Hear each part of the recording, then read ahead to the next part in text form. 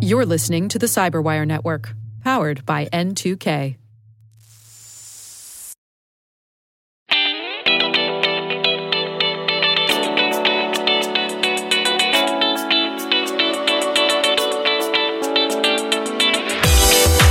Hi, I'm Brett Arsenault, Chief Information Security Officer at a little company called Microsoft. Recently, I was approached by some customers who are really struggling with the complexities of the security threat landscape. In particular, just looking for practical advice. With the increase in threats, with the changing landscape and digital transformation that's going on, people were really trying to understand from experts what could they do practically that would actually help them in this new threat landscape we're living in today.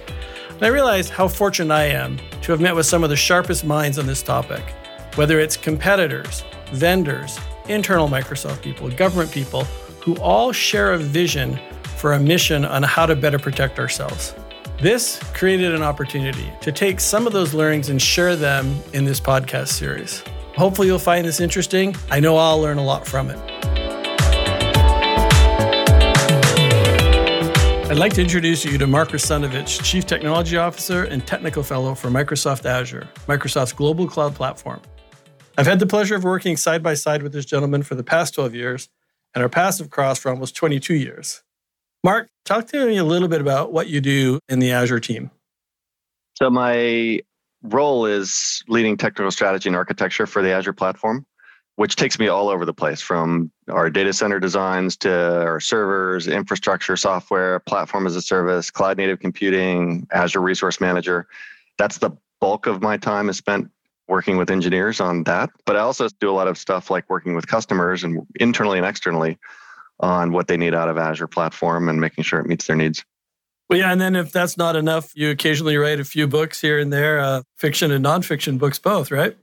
Yeah, less of that these days than in the past.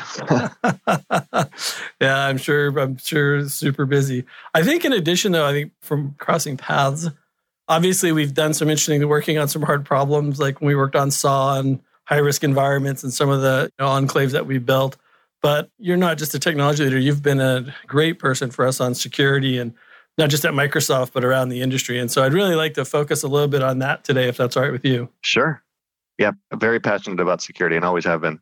Yeah, no, I know. It's great. We've had a few wonderful late night conversations on the topic. And I think just from a context perspective, I was telling people here, I think conversations for me at this company start with and then the earth cooled.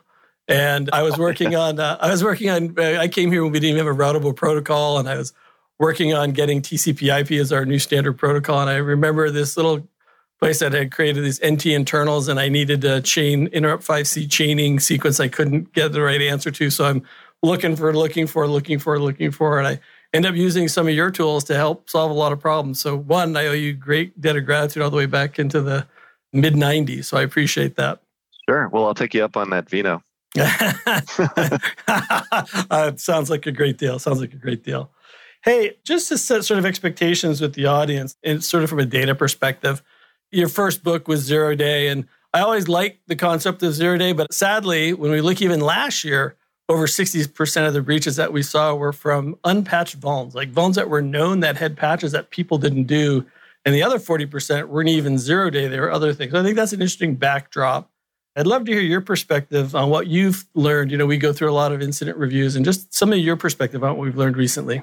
Yep. I mean, well, you hit on it. The fact is that bread and butter security is the place to start. And if you manage the basics, you'll cover a tremendous amount of ground. And the fact is that most breaches are failures to just cover the basics.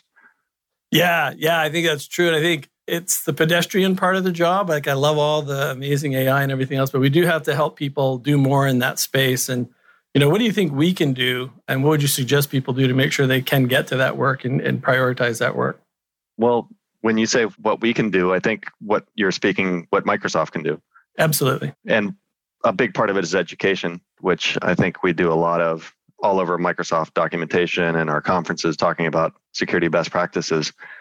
And even our field working directly with customers on getting them up to good security baselines. We also build security into our tools in pretty fundamental ways, like in Azure, close to my turf. Yeah. Azure Security Center with the Secure Score is a way to help people focus on the basics, because you're going to raise your secure score by covering the basics. And then the other part is just the support in the products for the security basics, including automated patch management, which we support in Azure. In fact, with Azure Virtual Machines, automated patch management with MFA support built into Azure Active Directory, the Authenticator app. So just from that perspective, it kind of spans from education to giving you insights into how you can improve your security posture, whether it's using our products or somebody else's products, as well as ensuring that our products are a way for you to be able to meet those baselines. I think you raised a good point. Well, I think when you first came here, I think it was in 2006, I was a CTO for e-commerce, and we were patching all of our own servers. We were patching all of our Exchange servers. And like today, all of that's dealt with by the various cloud providers. So I think there's a question about, if you look at the evolution, even over the last 10 years, as people look at convergence, do we think about, and how do you think about cloud security as a first choice as opposed to it wasn't the first choice 10 years ago? Maybe some of the examples there. Well, that's been an interesting evolution, because when I started in Azure, there was a bunch of concerns around moving to cloud. A big one was obviously unknown and lack of skills, and how's it going to transform how my organization works in a basic way. But then it was like security was considered a big risk. If I move to the cloud, I'm going to be less secure. And then starting about 4 or 5 years ago, as the cloud capabilities got more mature, people started to change to actually moving to the cloud is going to get me into a better security posture. And I think that is hard to argue the case that that's not true today, especially with all of the capabilities now that have come online for you to be able to create a deployment in a cloud that is completely isolated off the internet, that has security monitoring automatically built into it and alerting and the insights that you get out of Security Center, like I mentioned, that it's become easier than ever. I mean, in fact, one of the things that I pointed out to customers, I've always believed that would make the cloud a better place for security, is the fact that the cloud is built on consistent APIs across all resources. And when you take a look at an on-prem environment, the way that they've evolved pretty organically, they're extremely heterogeneous with respect to the servers and the network topologies and the policies that are in place and the software that's running in different areas. And my challenge to CISOs coming from an on-prem world was, if I walked into your colo and pointed at a server, would you be able to tell me what that server is doing and what it's running? And would you be able to recreate it if something happened to it? And in many cases, the answer would be no, or I don't know. But in the cloud, being API driven, every resource you can go and get an inventory of. And because of the automation that's in place with modern cloud development, it's easier to rebuild something if it fails. In fact, that's the core philosophy. But even if you're lifting and shifting and you've got those enterprise workloads that are bespoke, still, you know what it's talking to on the network using standard cloud APIs. You know what other resources it's talking to. So I think that the argument has changed a lot in the last 10 years when it comes to cloud and security. Yeah, it's interesting. And for folks who don't know, I'm Mark's customer in this scenario because we run all the services, as well as, we have this sort of tautological part of the conversation. But if you remember, I think your point on the 4 to 5 years ago, as we were moving Microsoft's digital transformation and all the tools, security was a blocker for a number of things. And then we got to where we had all the security capabilities and more that we needed. And yet the migration stopped. I don't know if you remember when that happened. They're like, okay, well, security is not the blocker. So what's happening? Do you remember? I know you won't because I probably never shared it. FUE. This is the FFUUEE. It's one of the most amazing things we learned when that happened, which is why when we met all the security controls, did the migration stop. And FUE is the 6 reasons, FFUUEE, the 6 reasons why anybody, boss, subordinate, spouse, children, grandparents, don't do something. They fear it. They don't think it's fair. They don't understand it. There's not a sense of urgency. They're entitled or they're exhausted. And so when we saw that pitch, we thought people didn't understand. So we gave them more training internally. And to your point, they were fearful of a job, or in many cases, they were just exhausted. And we had to take a completely different approach to now we're at 95% of all of our apps have moved onto the cloud. So that's a really good point about the capabilities versus moving, helping people continue to move through that life cycle. I don't remember that acronym, but I've written it down because that's a great one. But yeah. With all due credit, it belongs to a guy named Dick Buttersfield, but it's super helpful. I use it at home. Not always successfully, but I try. I'd be really curious though, because you mentioned a really good point about the API component of the cloud and the resilience piece, right? Like all this stuff we used to have to do, like with your offsite provider, with dark fiber and spare compute. And now in PaaS services, you just click a few buttons and you have this resiliency capability. But that data, maybe some examples about how we really think about customers really use that data to create that continuous feedback loop and continue to create the most secure experience possible. Yeah, well, I mean, part of the promise of cloud has been agility for customers because of the on-demand self-service nature of it. But it's also agility in terms of getting new capabilities and the agility that we get from the continuous deployment systems that we have in place that are based off of the telemetry we get. The telemetry that comes from just the direct observability of how customers are using the product, which gives us insights into which features are tough to use, which ones are easy to use, which ones is nobody paying attention to, where they're having issues with performance or scalability, go right back into a feedback loop that helps us improve the product. And then those improvements can show up. I mean, you mentioned earlier, like the patching and exchange. I mean, on the back end of Office 365, new features roll out in Office 365 basically on a weekly cadence. And that is, customers just get it. I mean, you remember, as anybody running enterprise IT does, new version of software comes out and it's a many months long process or even years of first validating it and then doing a pilot of it and then starting to roll it out broadly across the infrastructure. That's been basically eliminated in the cloud. And so the pace of innovation and the pace of improvements in areas like reliability, scalability, and security, the basics, has accelerated to levels that make the old era look really slow moving.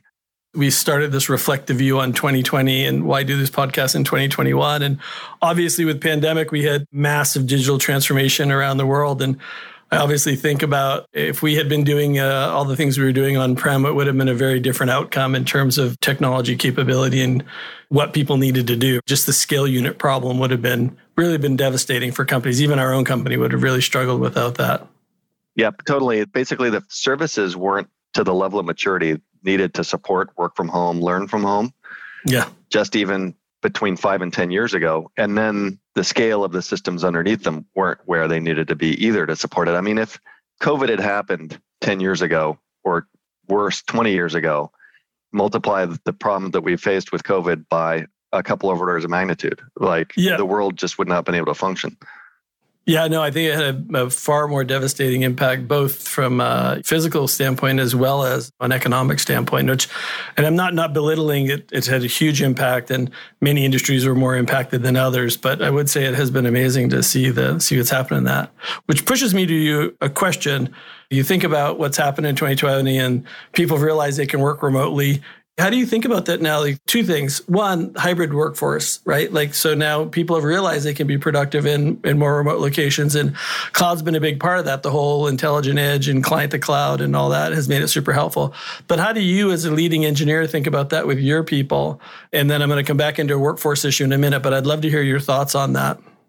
So I've got, just from me and my team, the office of the CTO, I've grown probably 50% since COVID lockdowns happened. So that means 50% of the people, many of them from outside the company, have not physically met anybody else on the team, and yet have come in and gotten very productive very quickly to the level of productivity that's no different than pre-COVID times of somebody onboarding into a team like ours. So it's just been really amazing to see the fact that from a perspective of remote work, nothing slow down. Now, I think that there's going to be big challenges as we go to hybrid, in that human nature is human nature, and the bandwidth of communication when you're in person with somebody, especially in a group meeting, right? One-on-ones is a little bit different because you can focus directly. But if you're in a meeting with a bunch of people and you're in a conference room, you can instantly get signals from all over the room.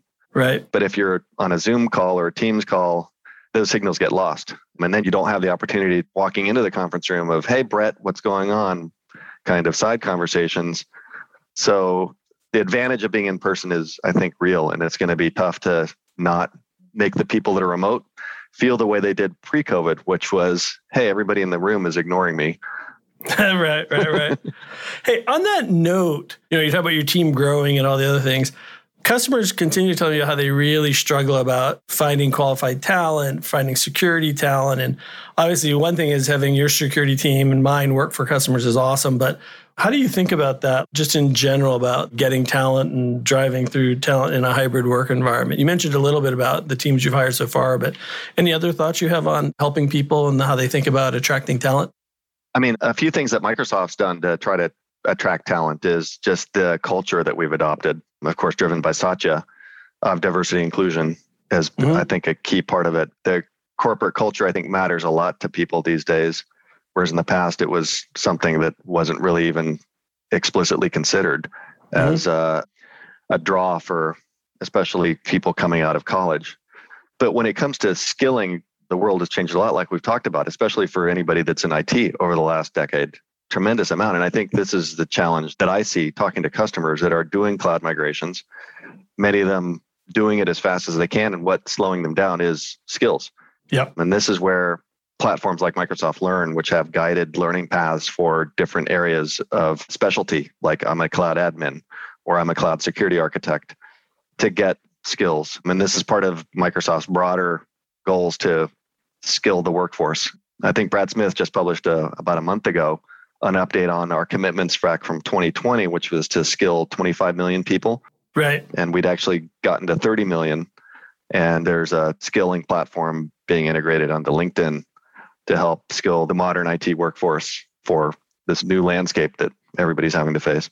I was thinking, if you were to give advice to a security practitioner, some actionable things, skilling is obviously important. And we touched a little bit at the beginning, but if there were 3 things you'd tell people, go do it and go do it now, what would it be? Basically, the 3 things I think would be the 2 that we already talked about. One is MFA.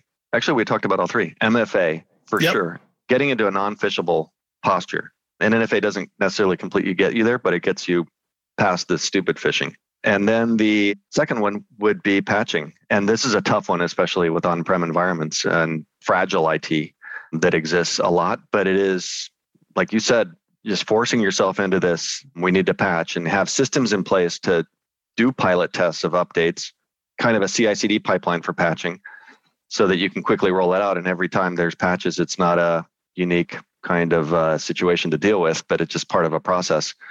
Like we do in the cloud. When we roll out new software, it's just part of a process. It's not a special once every 3 years kind of situation. Right.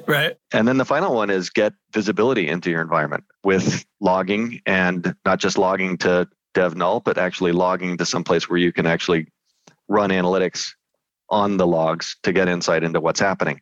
Something like Sentinel really resonated with customers. Can you just remind people what Sentinel is? Yeah, so Azure Sentinel is basically, I think of it as the realization of a security data lake.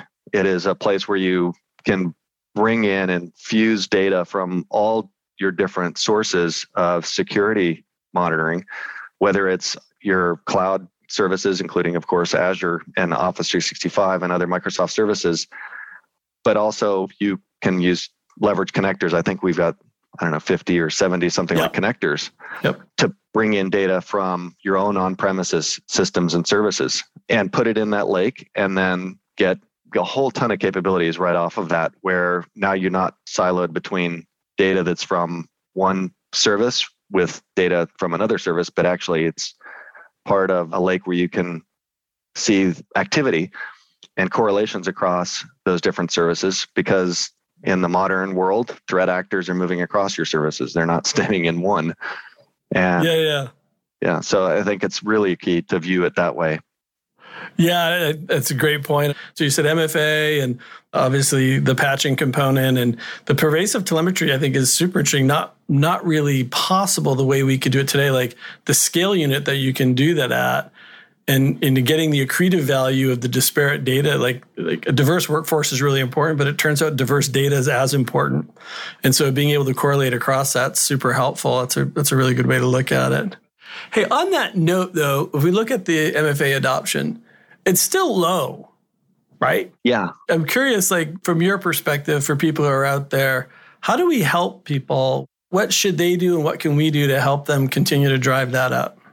Because there's awareness, but that like people, someone said this to me once about training or something. They said, well, people don't care. And I said, well, if they don't know, they can't care. So you have to make sure they know. Like SecureScore makes you know, right? Yeah. But then you go from knowing to being able to do something about it. So obviously we have a lot to do. We can help people really move that adoption up. Do you have thoughts on how we move adoption of 2FA up?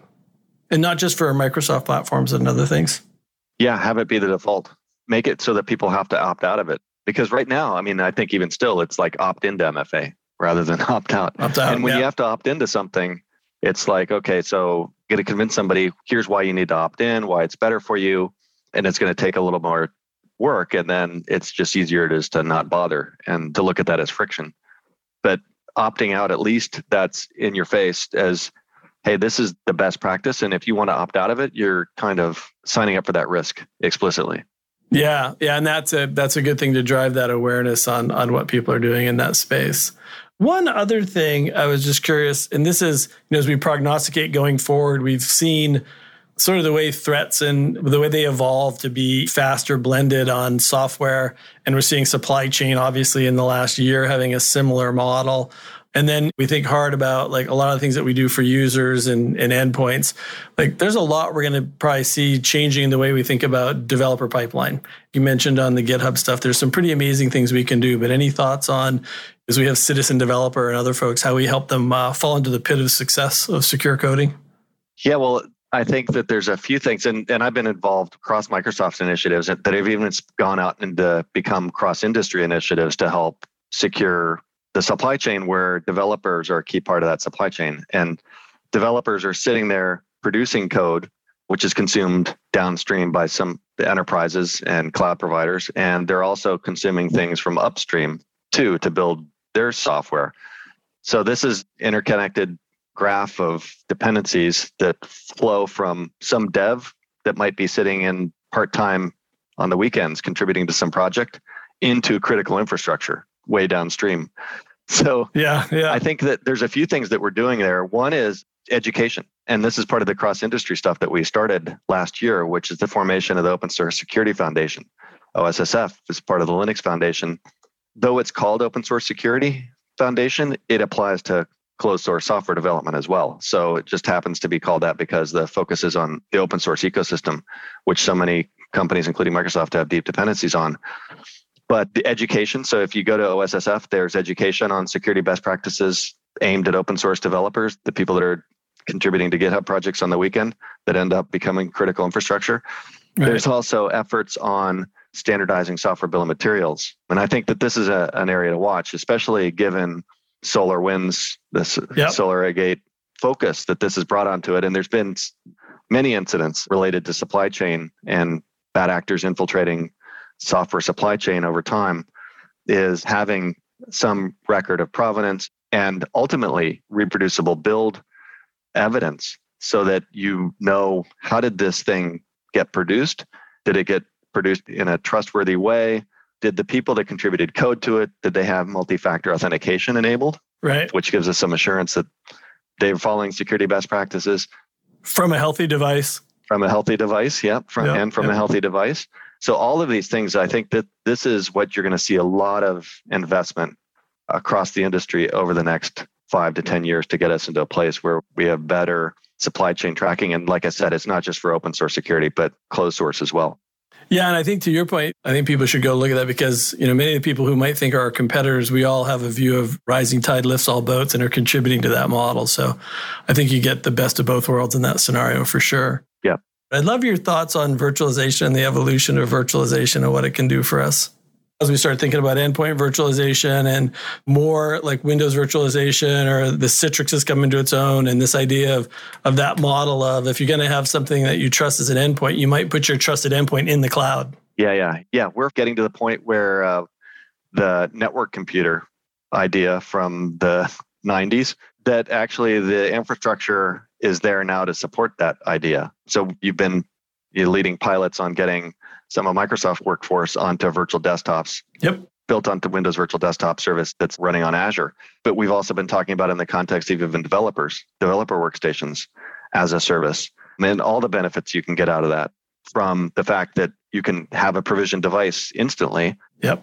it's not just provisioned, but it's with everything you need, but it's constantly upgraded as well, accessible from anywhere in the world at the same time. So there's a lot of benefits from a security, reliability, productivity perspective, and finally the infrastructure in terms of the cloud services to support the scalability of it, as well as the internet connections now that we've got to be able to access it basically from anywhere, have made it so that its time is finally showing up here. Yeah, no, I think it'll be fascinating to see how it plays. And that goes back to culture. You think about your beginnings and some of the stuff we talked about on Win32 and just being so on-prem focused to now we're virtualizing the cloud, virtualizing on endpoint. And you're right, but you needed the global infrastructure to make it as secure and reliable as we'll need it to be for people to be productive. So it'll be a pretty fascinating future. Any closing comments, Mark? It's obviously so awesome to have you on board, and I appreciate everything you're doing for the company and our customers and me as your customer. But any other comments you have?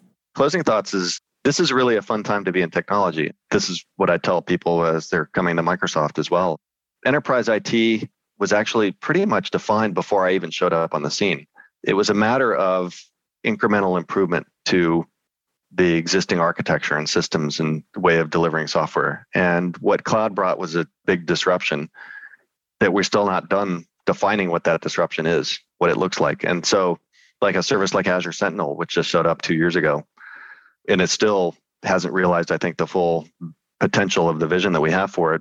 If you're coming to technology now, you're part of this disruption. You're helping to define what the future is going to look like.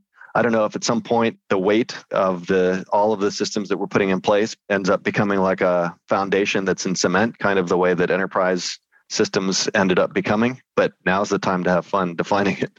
I think you're spot on.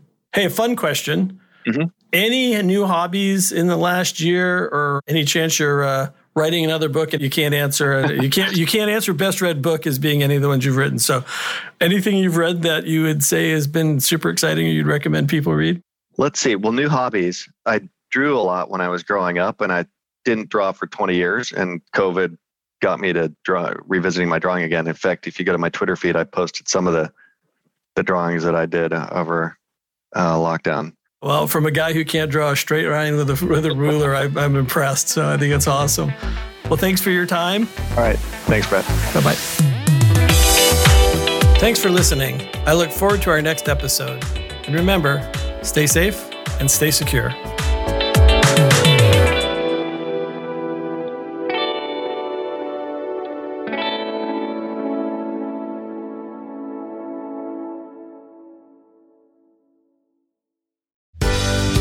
This week on Afternoon Cyber Tea, friendly hacker Karen Elazari joins me to discuss the hacker mindset, the latest security threat trends, and must-have skills for cyber leaders and practitioners. Be sure to listen and follow us on afternooncybertea.com or wherever you get your favorite podcasts.